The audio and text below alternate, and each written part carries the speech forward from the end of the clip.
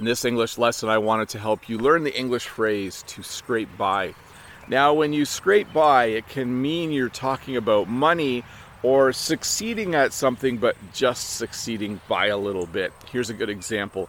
You might say, my cousin doesn't make a lot of money at work, but he has enough money to scrape by. That means he can pay all his bills, but he doesn't have a lot of money left over to do anything fun. That would be kind of disappointing, wouldn't it? It's always nice to have a little extra money. When you just have enough money to scrape by, life isn't as enjoyable. You could also say this: he passed his exam, but he just scraped by. I'm using the past tense now.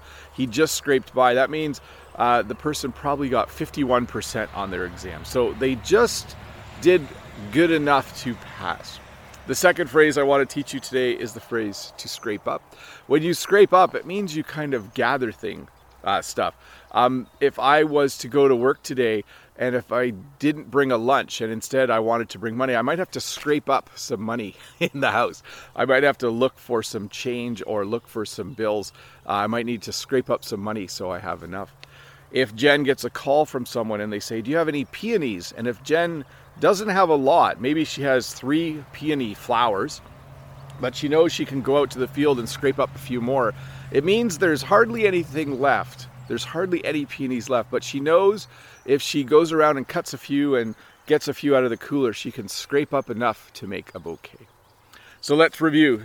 To scrape by means to just have enough money to live, or it means to just succeed at something by a little bit.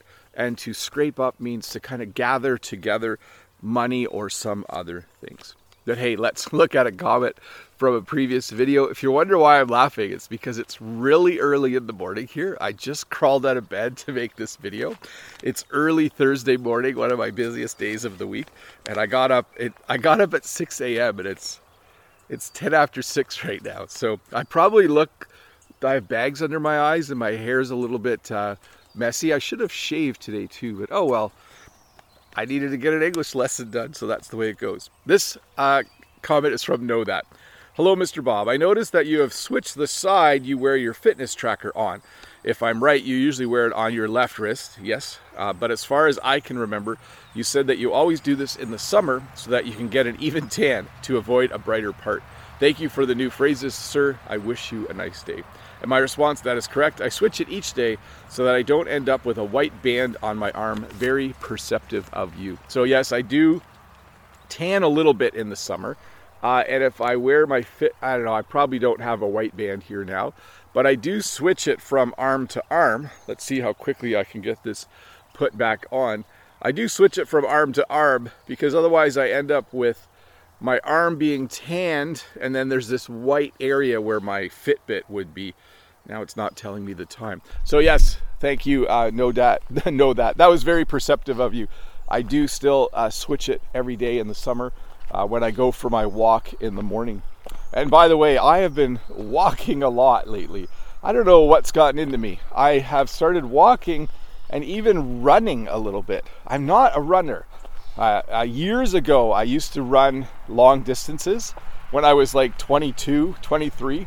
But now at the age of 51, I don't usually run, but I've been running. I think I've been walking so much the past year that my body has adapted. And in order to get my heart rate to the right beats per minute for it to be exercise, I need to run a little bit. Anyways, see you in a couple days with another English lesson. Bye.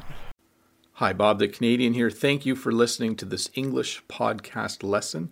If you would like to support me in the work that I do as an online English teacher, please visit patreon.com/Bob the Canadian.